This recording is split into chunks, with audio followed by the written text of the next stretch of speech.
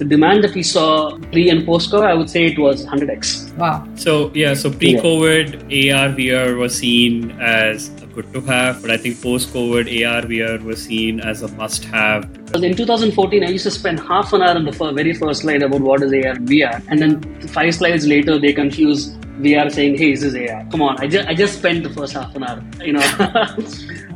and it was very demotivating, right? I mean, but today I no longer cover. I mean, that's an observation. Like I keep entering a call to see if I have to explain what is AR and VR. In the last 2 years, I haven't had because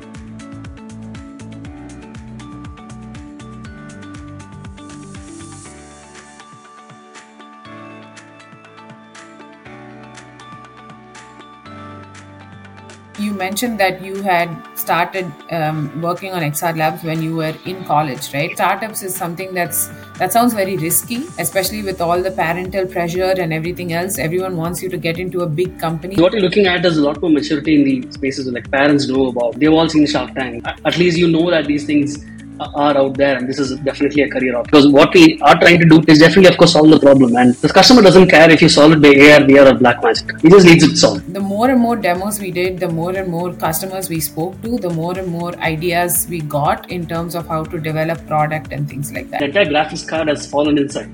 It is not even outside. I mean, how do I troubleshoot this sitting from Chennai, right? So it was quite a nightmare. It was really the hardest days because you're also spoiling the perception of the technology, right? If it is so hard to set up, how will I spend the next 20 minutes convincing them to get there? Because more than necessity is the mother of all invention, I should say deadline is the mother of all invention. What gives you confidence overall in wanting to persist with it and be like, okay, I do believe this is where the industry is headed towards versus, I'm not getting the immediate validation that I need, so I just need to stop and start doing something completely different? That's a great question, Karth. Definitely, that question is something that we wake up with almost every day. Right? Because